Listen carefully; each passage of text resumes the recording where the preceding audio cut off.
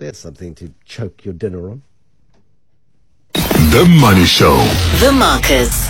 It's a rough day for markets across the globe. The commodity sell-off becoming quite protracted. Peter Brook, portfolio manager at the Old Mutual Investment Group. It is kind of, I suppose, a race to the bottom, Peter, and I'm not sure where the bottom is and when we're going to get there, but we're certainly not there yet. It's not that bad, Bruce. We fell today, we were up on Friday. Markets go up and down. We are in a bear market. Things are tough. But it's, even like, for instance, the Rand through 17 to 1. So we weakened by 1% with other weak currencies like the euro, the pound, the krona. Generally, it was just about a strong dollar. So the dollar is omnipotent, and that's what's driving things. The truth is our market was pretty dull, actually. I mean, our Jackie Tetlow, our head of trading, said turnover was a pathetic 13.4 billion. And I don't think she uses the word pathetic too often. There may be lots more reasons to use the term pathetic. I like your positive outlook on the market, saying it's not so bad. But there's this protracted sort of sense of a bear market taking hold. And we've been so spoiled for so long with markets going almost, with some exceptions, up in a straight line for 10 or 12 years. And therein lies the problem. We're just not used to this negative sentiment to this extent for this long in our markets. Look, I think I would definitely agree we're not out of the woods. In fact, I think as rates go higher and earnings come under pressure, it's going to be a tough time all around. But we do need to remember the JSE is pretty much flat over the last 12 months. So it's not... I think maybe it's just because the rest of the world has been so bad and there's so few places to hide. So what really does concern me is the fact that if you look around the world, equities are down, bonds are down, commodities are down, and inflation's up. So in terms of for our average customer, that is not a good environment because what's happening is that your assets are falling, but your expenses are going up. And that's a real concern, and it's a concern that is gripping the world at the moment. How does it play out, Peter? I mean, you've been in markets a while. Have you seen this particular sort of shape of a rodeo before? Look, I think what's happening would be unusual in global markets because they haven't had the sort of volatility, they haven't had to deal with inflation, they haven't had to deal with what we live with for our lives.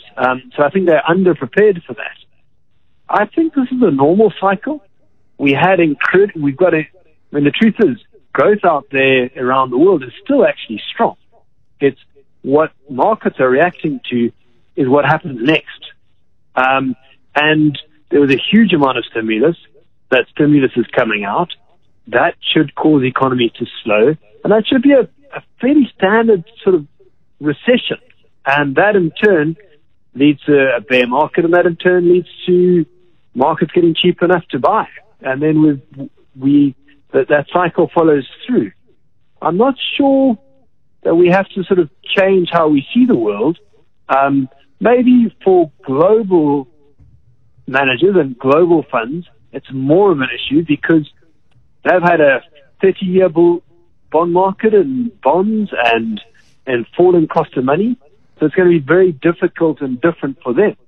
But we in South Africa just don't have that. We haven't had like the huge property bull markets that they've got. We've got less successes to unwind. That's the way Peter Brook is looking at it this evening, portfolio manager at the Old Mutual Investment Group. Thank you, Peter. And it's good to remind ourselves, of course, of the year-on-year performance of stock markets and to look at it from a slightly longer perspective and not to be too caught up by the huge amount of negativity that befalls markets as they are taking huge moves across the globe. Something else that may get your goat this evening, and I wonder how you would feel about the crypto industry getting a global set of rules, or whether or not you think that would defeat the purpose of cryptocurrencies, which have grown into in anti-establishment popularity in the past decade and a half. The Financial Stability Board, it's one of these great big regulatory boards. It's regulators and treasury officials and central bankers from the group of 20 economies. They've been monitoring the crypto sector in recent years, but they haven't tried to intervene. They've always said it's not posing a systemic risk, but now they're worried. They say the recent turmoil in crypto markets has highlighted their volatility, structural vulnerabilities, increasing links into the wider financial system. So the Financial Stability Board is going to be proposing robust global rules for cryptocurrencies in October, and we'll see whether or not they can regulate what is a massively speculative sector. Massively speculative. And can you regulate that which operates outside of the bounds of global norms? I wonder whether or not they're sort of Don Quixote tilting at windmills on this particular one. What is your view as to whether or not it is even beginning to be possible to regulate cryptocurrencies in the way that G20 countries might think it is possible to do? This Eyewitness News now at